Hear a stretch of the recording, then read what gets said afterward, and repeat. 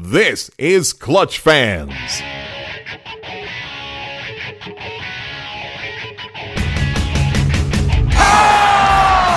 the parking lot. The Rockets are going to Boston. How sweet it is.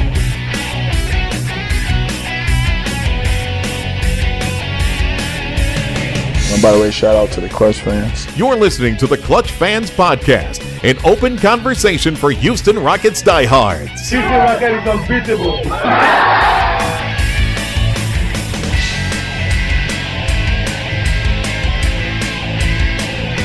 I'm ready to get on Clutch Fans. Now, here's your host, the man who would have drafted Harold Miner over Robert Horry, Dave Hardesty. Welcome into the podcast. It is hard to believe that we once again are in another summer here where the Houston Rockets are the talk of the town pretty much, or talk of certainly of the NBA world, quite possibly the second most popular team right now next to the Los Angeles Lakers. And yet the Rockets don't have a single draft pick in the NBA draft. They don't really have a bunch of trade assets.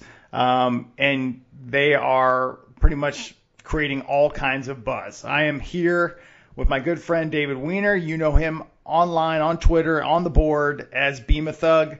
He is a lawyer here in Houston, pretty much a resident capologist, and the host of probably the best NBA draft party in the city of Houston, which is coming up here in a couple of days. David, thanks for doing this. My pleasure as always, Dave. And I don't know, Tillman Fertitta may be giving me a run for my money this year. We'll see about that.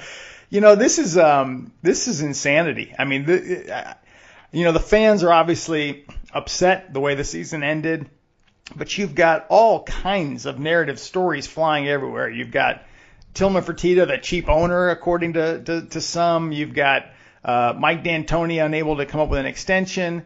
The Rockets have no picks, and they're talking about trying to make a splash or go after big names. But the biggest story right now here that everyone's discussing, and that's these stories coming out about Chris Paul wanting out of Houston, that he and Harden are not getting along. And a report just came out on Tuesday by Yahoo Sports, Vincent Goodwill, that basically took it up 10 notches and said that the relationship between the two is unsalvageable. That they don't talk. They've been going for 2 months. They don't talk together, and that they don't want to play together. And Chris Paul has demanded a trade. Chris Paul quickly came out and said it was news to him, and Daryl Morey came out and said that this was false and that nobody from Chris Paul's camp has demanded a trade.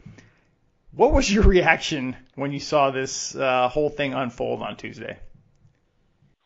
I mean, in real time, as I was reading the story, my shock quickly turned to, I think, incredulity, or whatever the right word, incredulousness at the story. Look, is everything hunky-dory, and is everyone getting along great inside the Rockets organization? My guess would be not really, but is the dysfunction to the level that was in the Goodwill article? I strongly doubt it, and I think Chris Paul and Daryl Morey have already refuted that. I saw Zach Lowe tweet this evening that was pretty funny, that Daryl told him to go ahead and tweet it twice that is absolutely false. So I take all the negativity with a grain of salt, but I think that story probably got a lot of facts wrong and just took a little bit of dysfunction that there is and just blew it way out of proportion. Yeah, obviously there is some smoke to some of this. I mean, there's, been talk about maybe they had some disagreements on the court and about how, philosophy and how things are being played. Or to me, Goodwill kind of came out and just detailed this forest fire, and it just didn't seem right. When I was reading it, some of it I thought, geez, is this true? How did I miss some of this?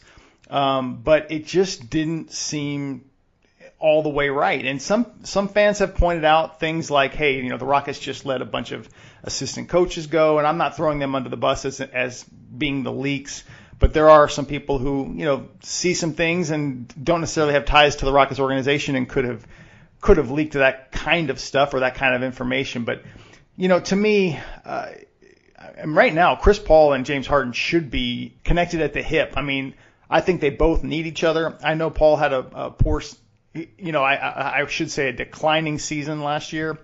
But they need each other. I mean, I don't think Harden can afford having this huge disagreement with another star player alongside him. I think that would stick with him.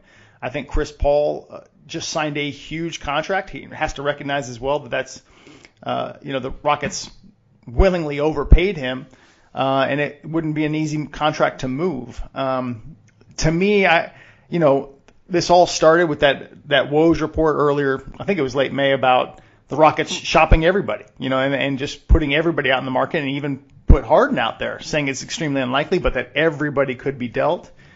And I think that probably created some of these, stories. I mean, some of this stuff, like I said, I think there's some truth to some of it, but I just don't see it to this magnitude. I can't see Chris Paul demanding a trade, given the unique situation that these two players are in. I agree. And quite frankly, I don't know where they would even be able to send him if he did want to be traded.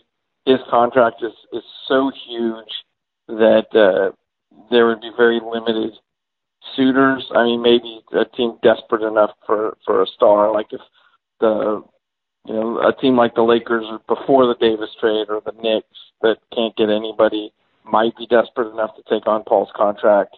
But I think the Rockets and Chris Paul are they're married to each other for better or worse. And quite frankly, I don't have a big problem with that.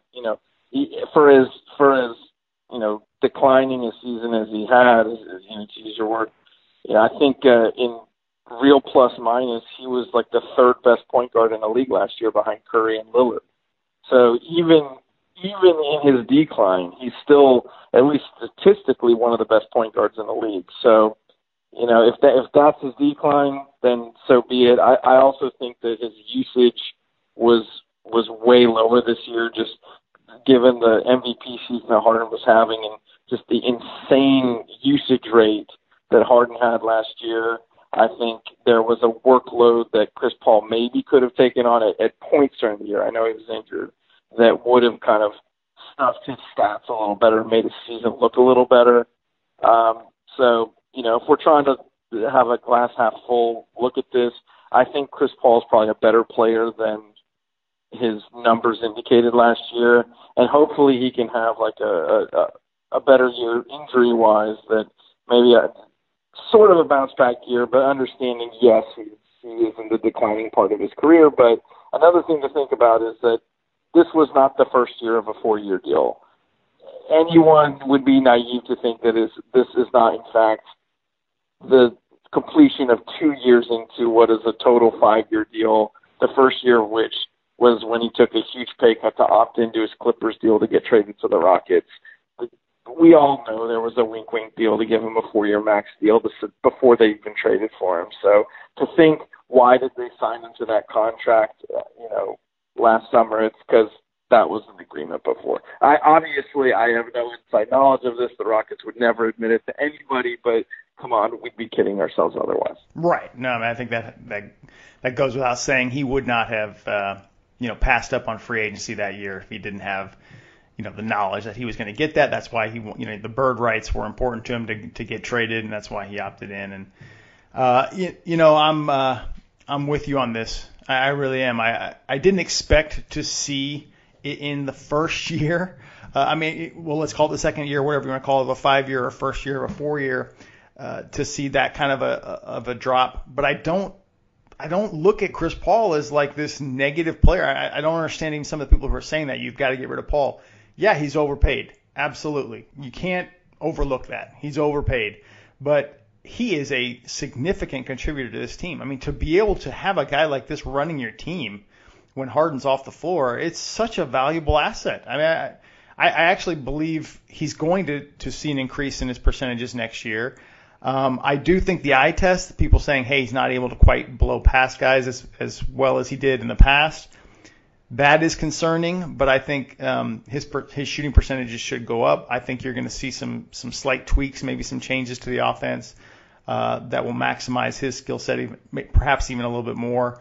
I'm just not as worried about Chris Paul as other people are. I understand if you were able to move him and somebody just literally absorbed his contract, which would be, as you pointed out, extremely difficult to find. You could shop the market or look for something different if you're also able to move some other guys. But I just feel like he's going to be fine. It may not be the case after this next season or beyond, but I don't think you're going to just see this continuous decline as you saw this past year. But we'll see. But right now, I think that's what everybody's concerned about. I mean, if Harden and Paul are at each other's throats, then the Rockets have an issue. I didn't trust it when I read it the way that Goodwill outlined it. And I think he's getting hammered, obviously, because both Daryl and Chris Paul have kind of come out and refuted this. Right now it looks like this is not entirely true as he illustrated it. I mean, that seems to be that seems to be an accurate statement, and we'll find out. Well, I wonder if it'll come to light whether he got a bad source or whether this is some not so great journalism. But it looks like he just got his facts wrong. And look, there's going to be arguing and bickering between Harden and Paul. I know it's been the company line, like Tillman and Fertitta and Daryl Morey and Tad Brown have all said, look, they're competitors. That's how I get. But they're right. That if you're a fiery competitor, you're going to yell at your teammates from time to time, and we know Chris Paul is notorious for yelling at his teammates. Exactly. And James Harden's probably not, he's the caliber of player that's probably not going to take too much of that abuse. Who do we all fight with more than everyone? We fight with our siblings and our best friends.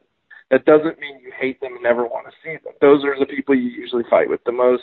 So I definitely think there's an element of, just fighting siblings or here that, it's par for the course rather than something that we should all be panicking over. Yeah, and I should say I did not. I mean, it would have completely pulled the wool over my eyes to say that they didn't talk for 2 months or anything like that. I mean, I didn't see that in any locker room exchange. I mean, you can even go back and people could say they were faking this or something, but I mean, there was that playful exchange, I think, in the Utah series where,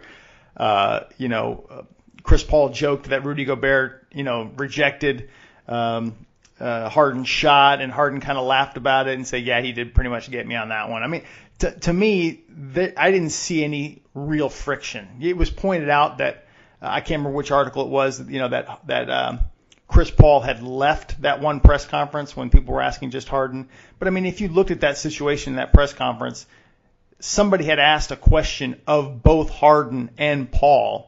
Harden answered, and another reporter just jumped in to ask another question, so they didn't wait for Paul to get a chance to answer his point.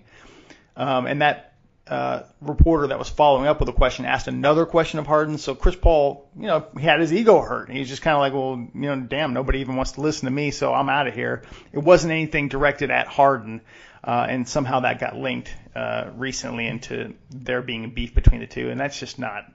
That wasn't the case because I was there. And quite frankly, like, even if there is a beef, guess what? Teams win championships when their best players are beefing. You think Kobe and Shaq liked each other while they were winning 3 championships? Right. Do you think Michael Jordan got along with all of his teammates? I bet a lot of them hated him just like a lot of Chris Paul's teammates hated the type of abuse that he spews at his teammates. But guess what? Those guys still won. And the Rockets obviously are hoping to get to the level that Jordan and Shaq and Kobe have gotten to. But I don't think the fact that there's occasional arguments and clashes of egos and things like that, I don't think that's keeping this team from possibly winning a championship. Yeah.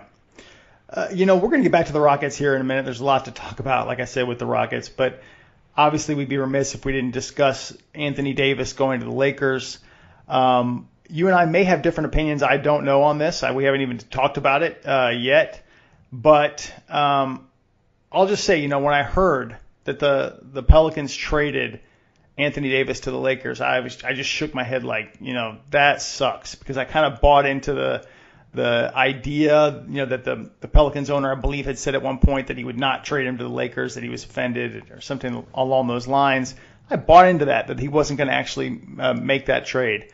But when the details of this deal came out, I was smiling. I really legitimately was grinning. I think the Lakers are obviously going to be very much improved this year. But they better hit every single thing right in the next year or two for this to really work out for them, because I think this could backfire. Similar, it's not identical to Boston, Brooklyn, but because Anthony Davis is 26 years old and he's going to sign long term, this is not end of career Kevin Garnett and Paul Pierce. It's a different situation, but. To me, they gave up a lot to get Anthony Davis. Yep, but David Griffin is one hell of a general manager, and you can never say you fleeced another team when the other team gets one of the 5 best players on the planet. But given that Davis wanted the Lakers and only the Lakers, and he was leaving anyway in a year, if I'm a New Orleans Pelicans fan, I have to be ecstatic with the haul they got. Ingram and Ball, some of the shines come off of them since being drafted, but they both are high upside young players that, change of scenery, they could end up being really, really good. Hart is a solid bench player. And then all the picks they have. Look, the Lakers, like you said, they have to hit everything. If they do, none of those picks is going to be particularly great, but there's so little protection on those picks, and they go out so far beyond even the outskirts of LeBron's prime to a point where it's hard to imagine a scenario in which at least one of those picks isn't really good. And those picks also can be flipped in future trades. It makes the Pelicans now, not a lot of free agents want to go sign in New Orleans. I don't think their facilities are up to snuff with some of the other franchises. So I think that it's hard for them to attract free agents. All these picks are going to help them be players in the trade market for the next 6 or 7 years. So between that and obviously they're getting Zion in the draft, the Pelicans are set up very nicely. And like you said, meanwhile, from the Lakers side, they are devoid of assets now. It's so funny, actually, because of the structure of some of the picks, including the last pick can be deferred another year by the Pelicans if they want to. The Lakers find themselves in a situation where they literally cannot trade another future first-round pick for a year because they've traded every pick they can possibly trade as far into the future as they can trade it in 2019. It blows my mind. You mentioned David Griffin, and yes, I think he cleaned their clock. Granted, yes, AD is a phenomenal player in the prime of his career, a phenomenal player. I get it. I'm not going to say that the Lakers completely lost the trade. He could have a major impact. They could win titles, and I get all that. But to me, I just can't believe the Lakers did this because I feel like they were bidding against themselves. I mean, who else is offering that much? Because only the Lakers had that, maybe the Knicks, but had that sort of assurance that he'd be there beyond this next year. I think it's a safe bet because given that he wanted to be there, he's going to sign long term. I think honestly that Griffin took advantage of a perfect storm situation where the Lakers were just spooked. I mean, Paul George was a lock to go to the Lakers, right? I mean, everyone's talking about him going to the Lakers. He gets traded in a rental situation. They win him over. Kawhi, they had Kawhi. He wants to go to he wants to go to LA. They didn't pay up the price to the Spurs. They were stingy on all the assets they were going to give up. Weren't able to pull off a deal. I think that they just said, we can't swing and miss again here. Somebody else, who knows, Rockets, who any other team could, make a deal for AD and who knows, woo him in 12 months and they strike out again. There's another year of LeBron's prime lost. I don't feel for him in a way like I feel bad for him, but like LeBron is not exactly a guy who leaves franchises in great situations after he leaves. Granted, when he's there, he gives them all he's got and puts them up in the in contender status. But when he's done with the Lakers, I think they're going to be in a bad spot. Granted, AD is going to be running there, I would think, for a while, but they gave up a ton of assets in this move. They, like you said, they've got nothing left as far as future assets, and they're going to have to pretty much hit. They're going to have to hit on free agency here. They're going to have to hit on every MLE, second-round picks, whatever they pick up. They're going to have to get some significant hits to get pieces around those guys. And they have a great start. I disagree with people saying that they're the favorites to win it all, because I think LeBron's going to start to decline as well. People need to realize LeBron is older than Chris Paul and I think he played fewer games than Chris Paul last year. I'd have to look that up, but he didn't make the playoffs last year either. Neither did AD. I just don't see LeBron having this 3-year dominant run again. I think he's going to start to see a decline. But they have a great foundation. For the next year or two, I could see role players coming to play there. Oh yeah, I mean it will, but they are going to be a competitor with the Rockets and the Warriors for the veteran, the ring chasing vets that are going to take the minimum to get a good rotation spot on a title contender. So it does suck for the Rockets in that respect that you have one other team that may even be better positioned to offer some veteran guys substantial playing time on a contender. But like you said, this summer is so critical. The next 3 weeks are so critical to the Lakers because they have this one last chunk of cap room that's going to go away very quickly. They need to hit, whether it's on one more max guy or near max guy, or if they split it up and get 2 quality starter type guys. This is their last chance, and then after that, it's like the Rockets are now, taxpayer mid-level exception in future years and vet minimum guys, for the next few years. So, like you said, they better hit now, because if they can't push it one more year like they've done the last couple of years. They need to hit now, or they're going to be in a bad position over the next few years. You mentioned the Warriors. I've never seen anything like that. The final 2 games of the year, 2 of the biggest free agents go down in the final 2 games of the year. I mean, talk about major ramifications for the entire league. I mean, I feel like if the Warriors had won Game 6 and Game 7 happened, Curry's right arm would have fallen off. They just broke down in a way that you really haven't seen from them. They've been incredibly healthy during their entire run. It's going to have an impact on them next year. I don't want to completely overlook them, but I mean, certainly, there's a lot of pressure on them to play extremely well for much of the year, hoping they get some of those guys back, to make some kind of a run. But, I could see a lot of people overlooking them, next year because of these injuries. I have to ask you about, Mike D'Antoni. This has, been an issue this summer as well already, where he's seeking a 1-year extension. The Rockets negotiated it, and it came down to basically the Rockets offered a 1-year deal that had a $2.5 million buyout, and there was some dispute. Two different sides of this story, I guess. D'Antoni's agent told one version of events, and the Rockets told a different one. Basically, what I took away from it was that the Rockets weren't 100% sure that, in a year, this is the exact direction they're going to go. I mean, changes may have to be made if they have a decline year or something along those lines, that maybe they do have to move Paul or try to move Paul or something along those lines. And in which case, do they go a completely different direction with the coaching as well? I thought that was the reason that they did that. Other people took it to be Tillman Fertitta a cheap owner, and he wasn't paying Mike D'Antoni what he was worth.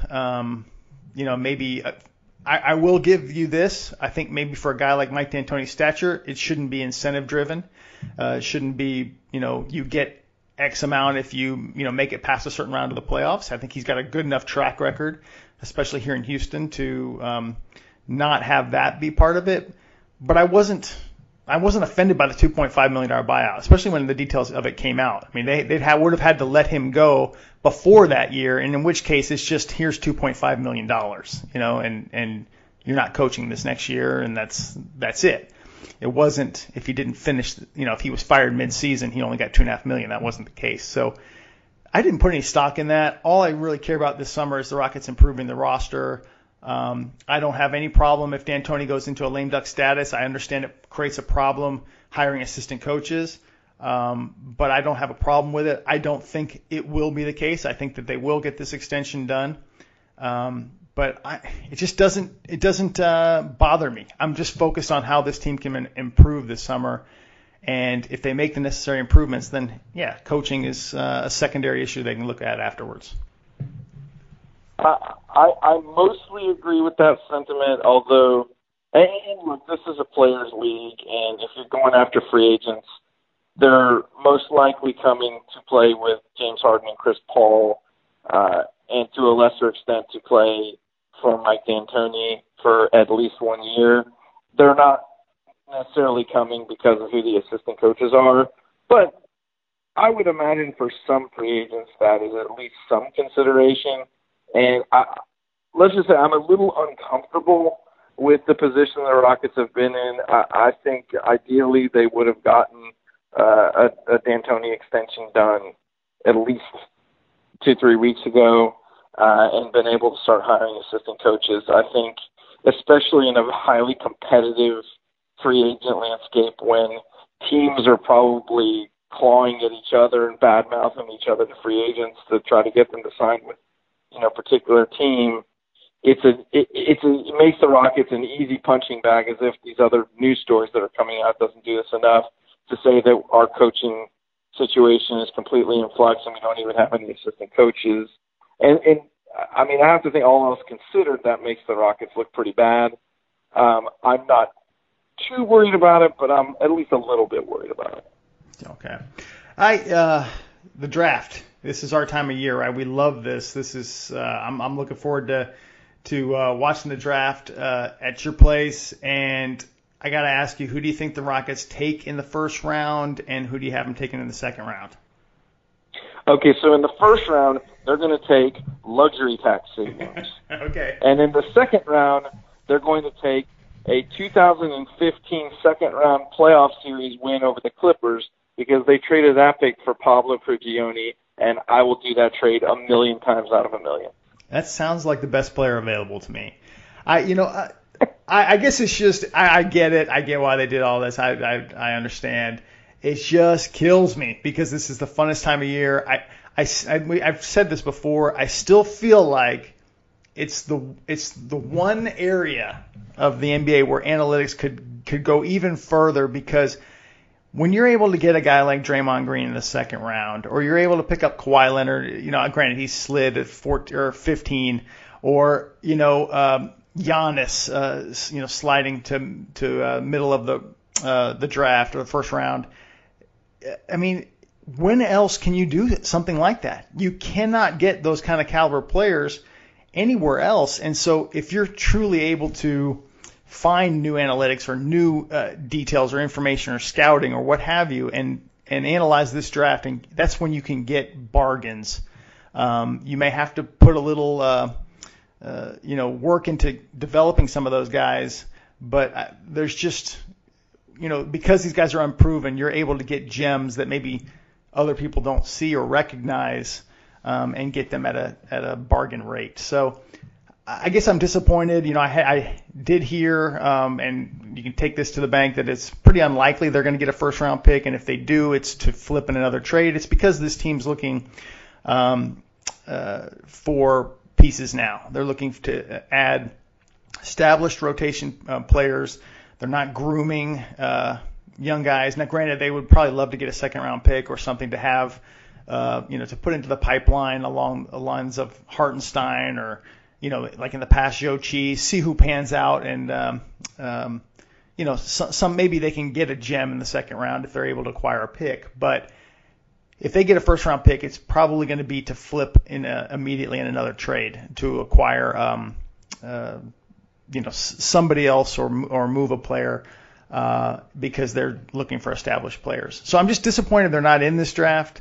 I like some of the guys in it. I mean, I love DeAndre Hunter. We've talked about that before, but I love this guy from Virginia. He's probably going to go somewhere between 4 and 7.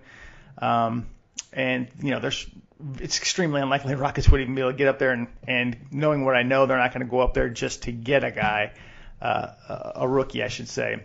But, that's just it. That's the only thing I want to say. I'm disappointed they're not in this draft. I wish they could acquire some talent and not be afraid to play a rookie but they're looking to bolster this team in other ways. Now, one thing I will say, and I've been pretty negative over the last couple months about the Rockets' ability to trade into the second round. In the past, the Rockets have a long history of buying second round picks. Last year, they bought the 52nd pick to take Vincent Edwards. So there's definitely a track record there.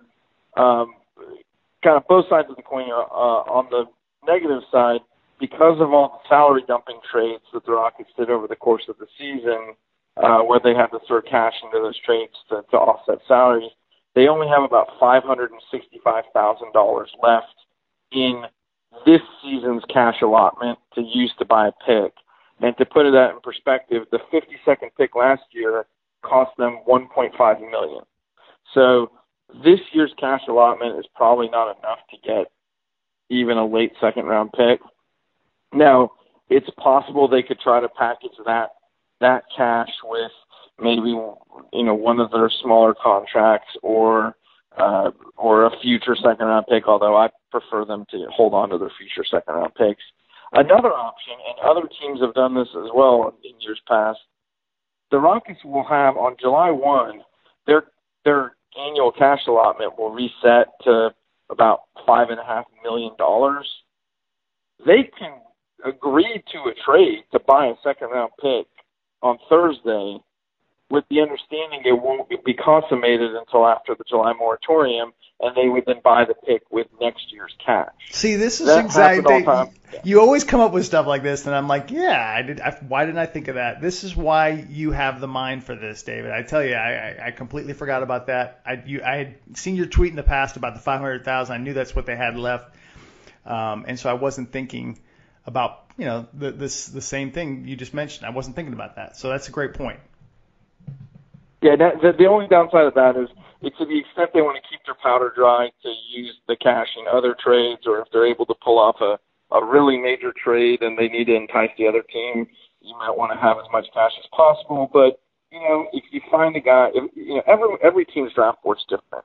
And there may be a guy, like last year, DeAnthony Melton, I have to believe the Rockets had him in their first round on their draft board, and they got him at 46.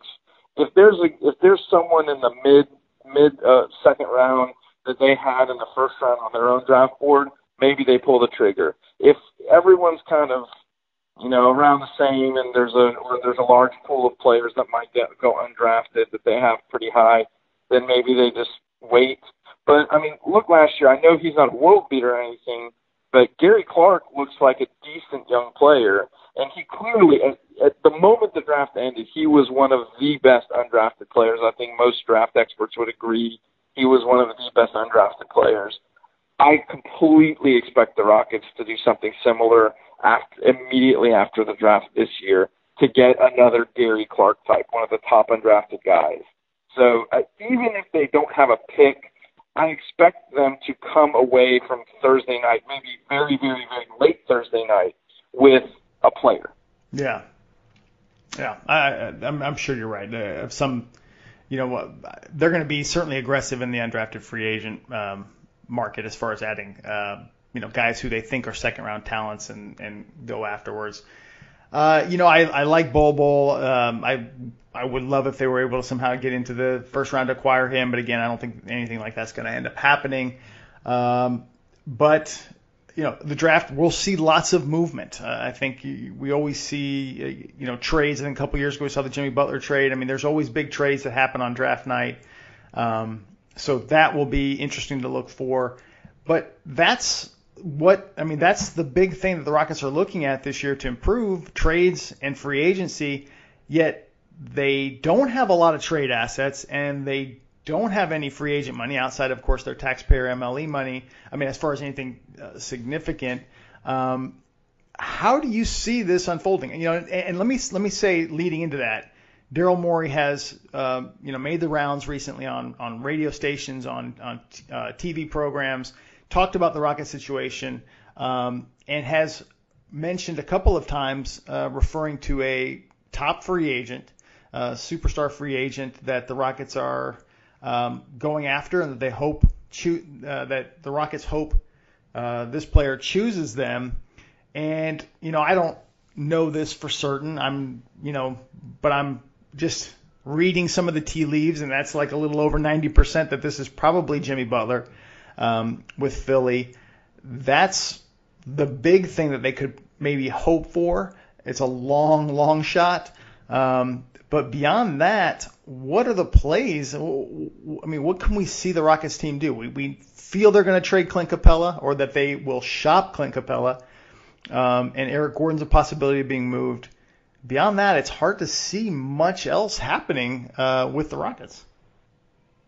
Yeah, I mean, I agree. I think if we're reading the tea leaves, that Jimmy Butler trade would be the most likely massive deal that the Rockets could feasibly make.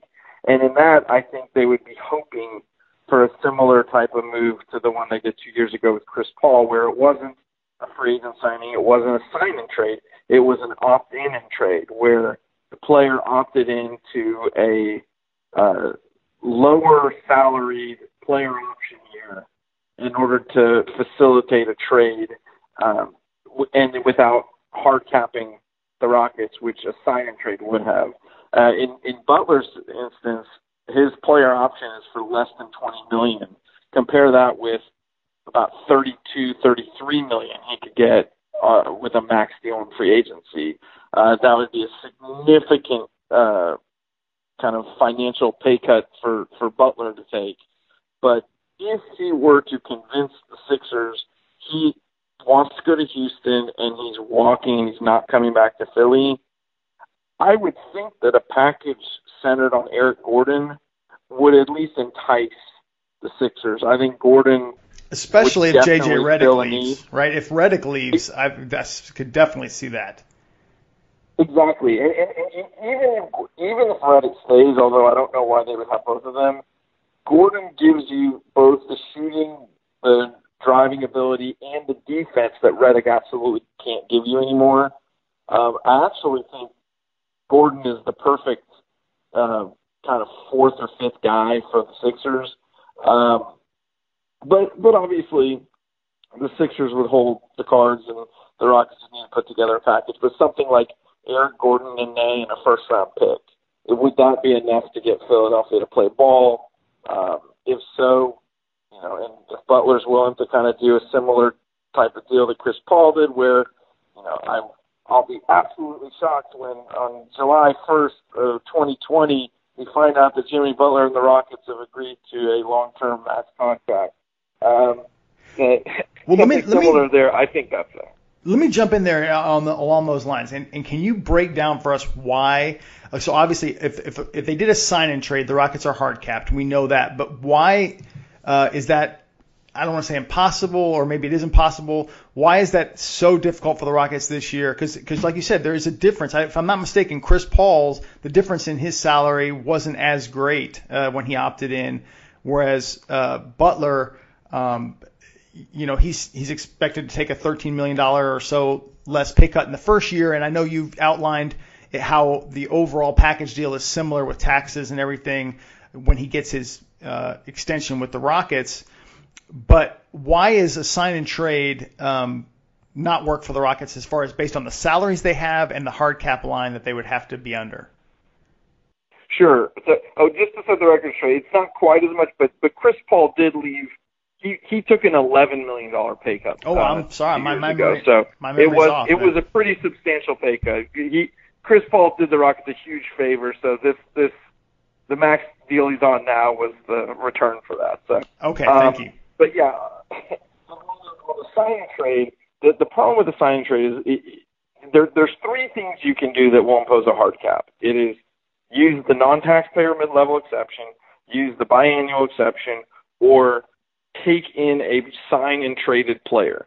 If you do any of these, you are subject to a hard cap at what's called the apron level, which is about $6 or $7 million above the luxury tax threshold. And it is a hard cap. It isn't this league has a soft cap that almost every team goes over. This is an absolute hard cap. You have to factor back in every type of disregarded salary, and if you go up against this hard cap, the league will make you trade players to get below. You can't even sign minimum guys to go over. It is a brutally hard cap. The Rockets were able to successfully operate under a hard cap 2 years ago when they used the non-taxpayer mid-level exception on PJ Tucker. But their team salary was so much less 2 years ago than it's going to be this summer that it's not really an apples to apples comparison.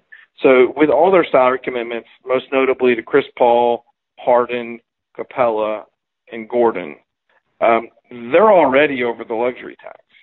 So if you want to start adding in all the other players that are going to need to fill out the roster, if you start factoring in a mid-level exception addition, if you factor in a Jimmy Butler type trade where you're taking in more salary than you're trading out, you're going to be right up against that hard cap very quickly, and then say goodbye to, minimum signings or playing the buyout market, things like that. The Rockets will lose a lot of flexibility, and it's questionable that they could even take full advantage of the non-taxpayer mid-level exception. I don't think they'd even have any room to use the biannual exception. Just my personal opinion, and of course this could all be thrown out the window if the Rockets make some huge trade where they trade out way more salary than they take back in. But I think odds are they're not going to do a sign and trade because they're just going to lose so much flexibility. Okay.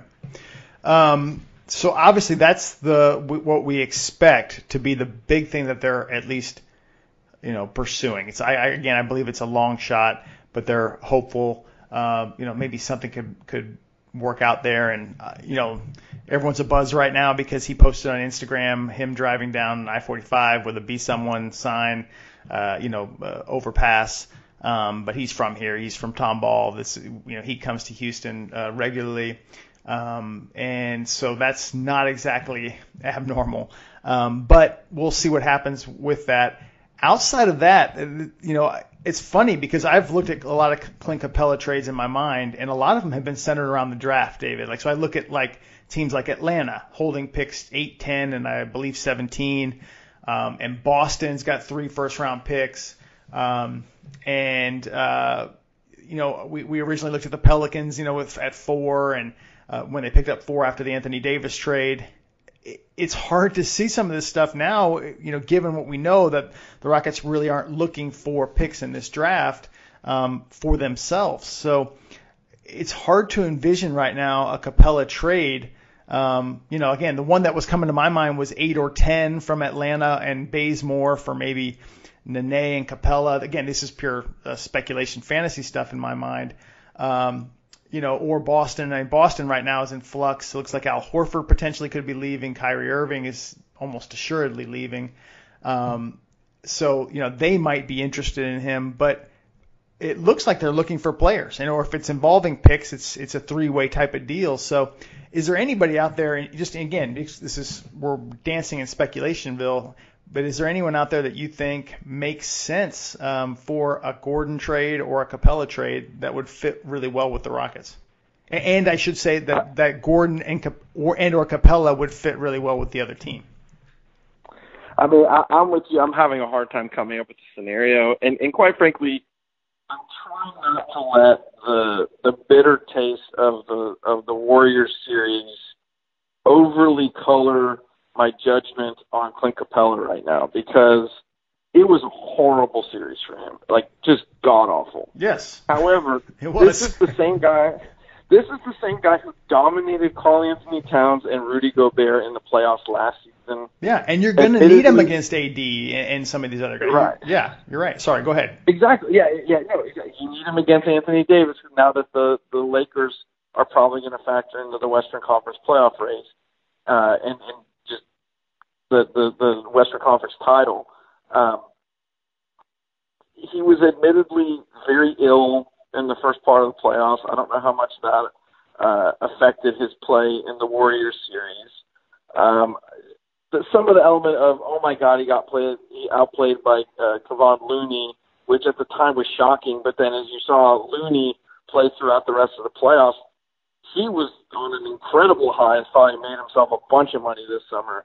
I just think that fans should not be so negative on Capella and want to get rid of him so easily just because of that last series. I think he's a lot better than people are remembering right now.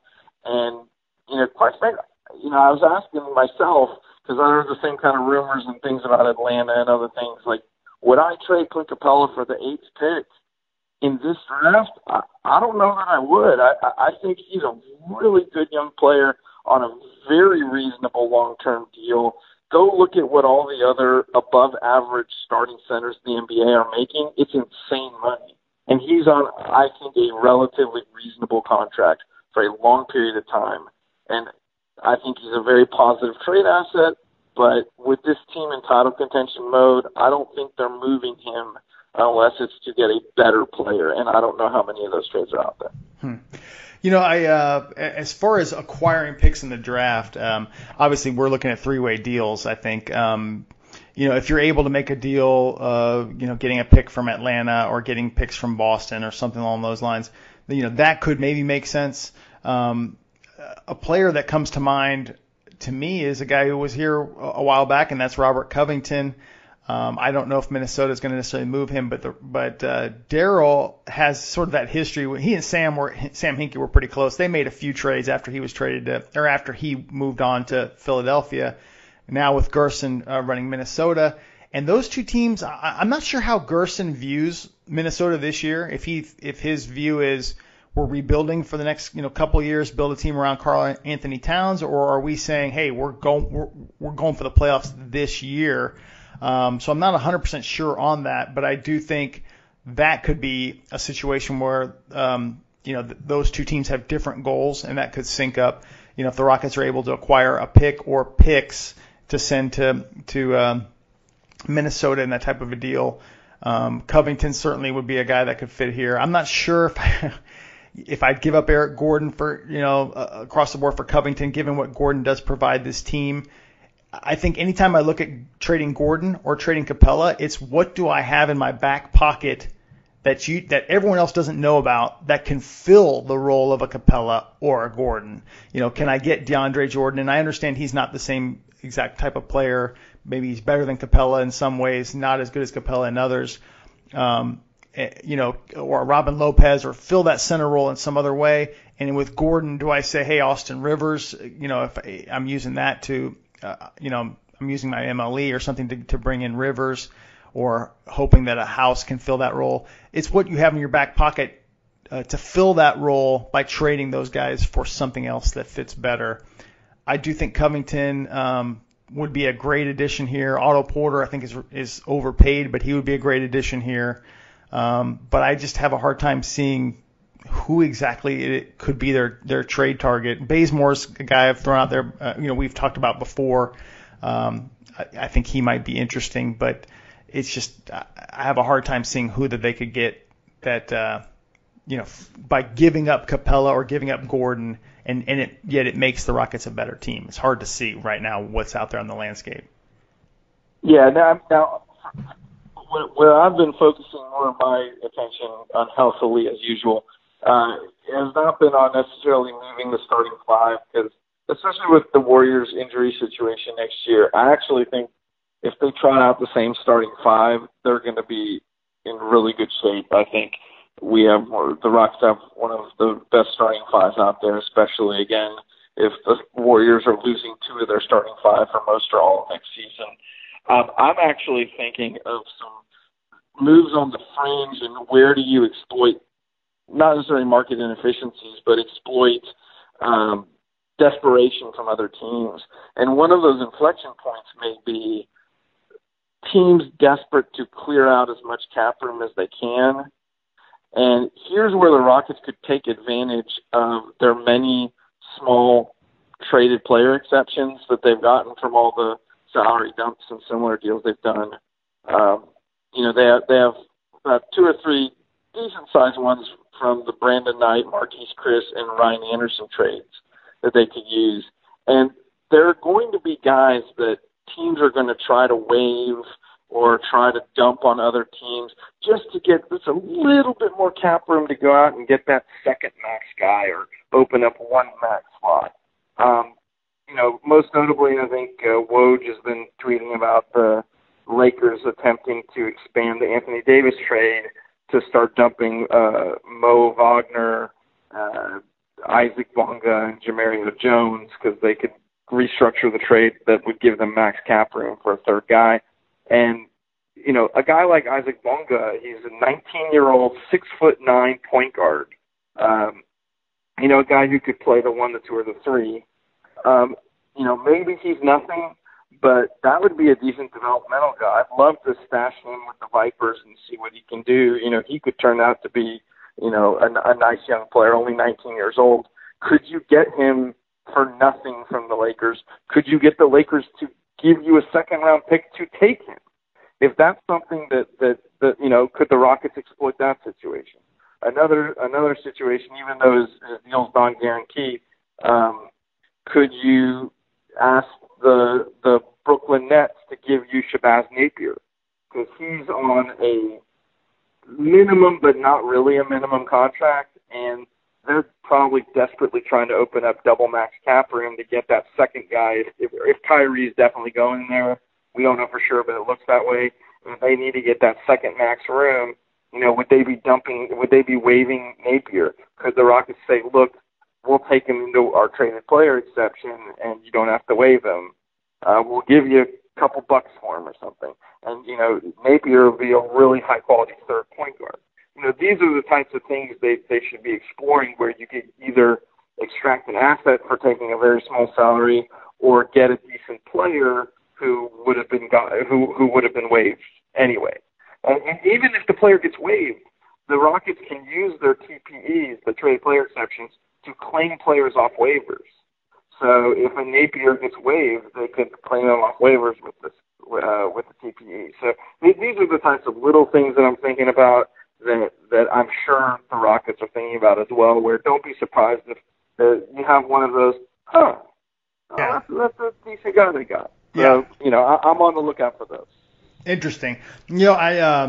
Chris White, who's Deuce on the forums, he's absolutely a great follow, by the way, on Twitter if you don't follow him already. But he had mentioned Rashawn Holmes, and I hadn't really studied him enough. I think that's a guy, right now with Phoenix, I believe he's a free agent, is pretty interesting as far as a backup center or a center who could maybe even step into a more significant role.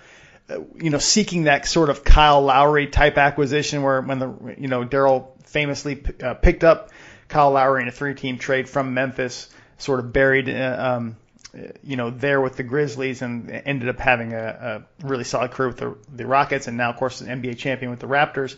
But, he's a guy that's kind of intriguing to me as well now. Ed Davis seems to be too popular at this point, but I've always thought he would be a really good addition with the Rockets. Very popular with fans right now is JaMychal Green, who I think could be another solid addition. That's going to, if you're lucky, you'd be able to get him with your taxpayer MLE, but he's probably going to get more than that. I would say probably an MLE offer from some team.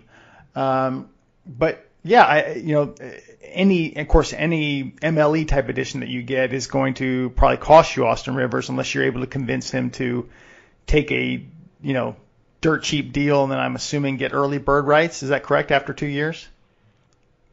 Yes. Yeah. With Rivers, you can either use the taxpayer mid-level.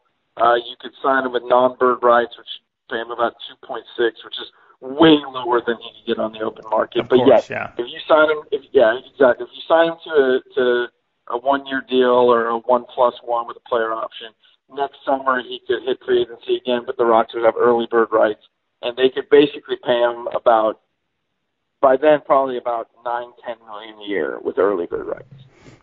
Okay. Well, let me just say, we've just thrown some names out there, but I think in sort of wrapping this podcast up, I think fans, if I'm gauging right, are going to be disappointed. Maybe they shouldn't be, but they are going to be disappointed if all the Rockets do is add a taxpayer MLE guy. I think, they're probably going to lose Fareed. If they added somebody outside of their own organization for that MLE, they're probably going to, potentially lose Rivers, probably lose Fareed, maybe lose House. We'll see. So I don't know if fans are going to look at that as a big win, but yet any trade that they're doing is probably going to require, any significant trade is going to require one of their starters in Gordon or Capella, I would think. Unless, of course, and this question is brought in from MK Bauer, and you feel free to address it, is what could they do with Sergio Llull? Never heard of him. Right, okay. All right. Right, exactly. But I mean, sorry, MK.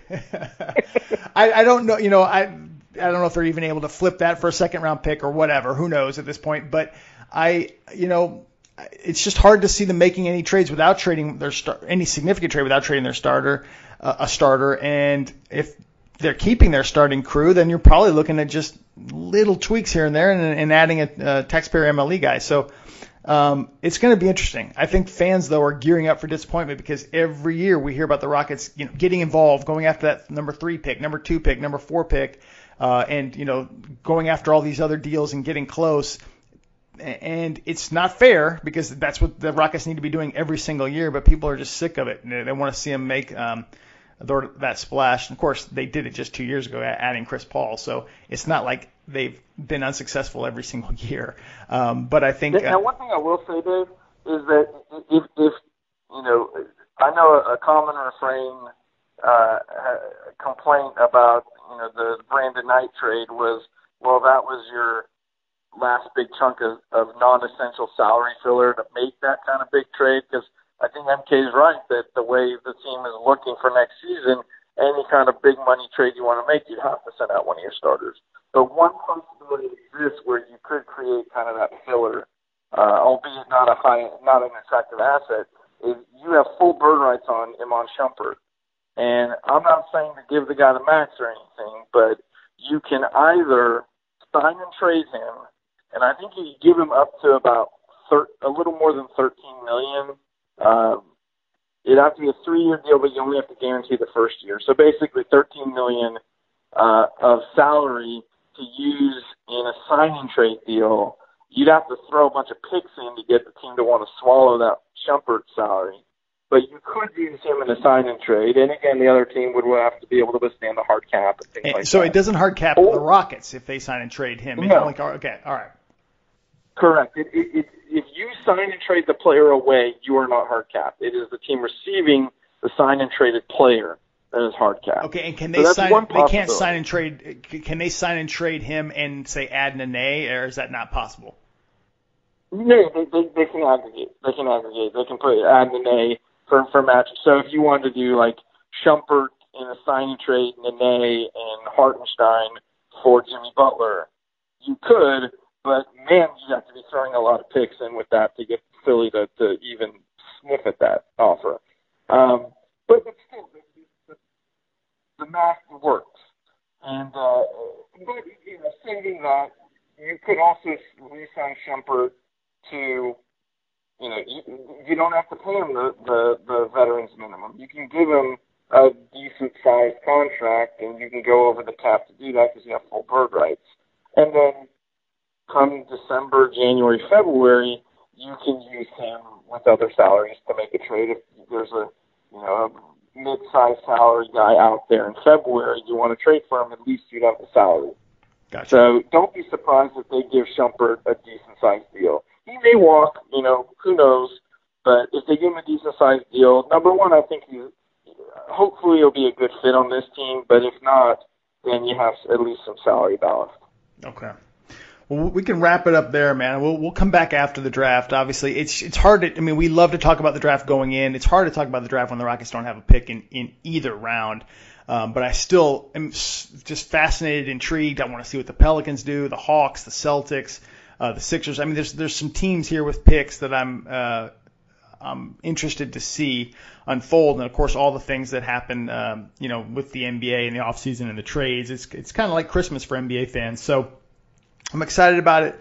We'll come back after the draft and talk about it. And just the way things are going, David, we'll have like 3 or 4 new things to talk about as far as issues with the Rockets just a few days after the draft, just given the way this whole offseason has unfolded. So thanks for doing this, man. And like I said, we'll do it again after the draft. Sounds great. I'm ordering the pizzas now. Thanks, buddy. See you then. Take care.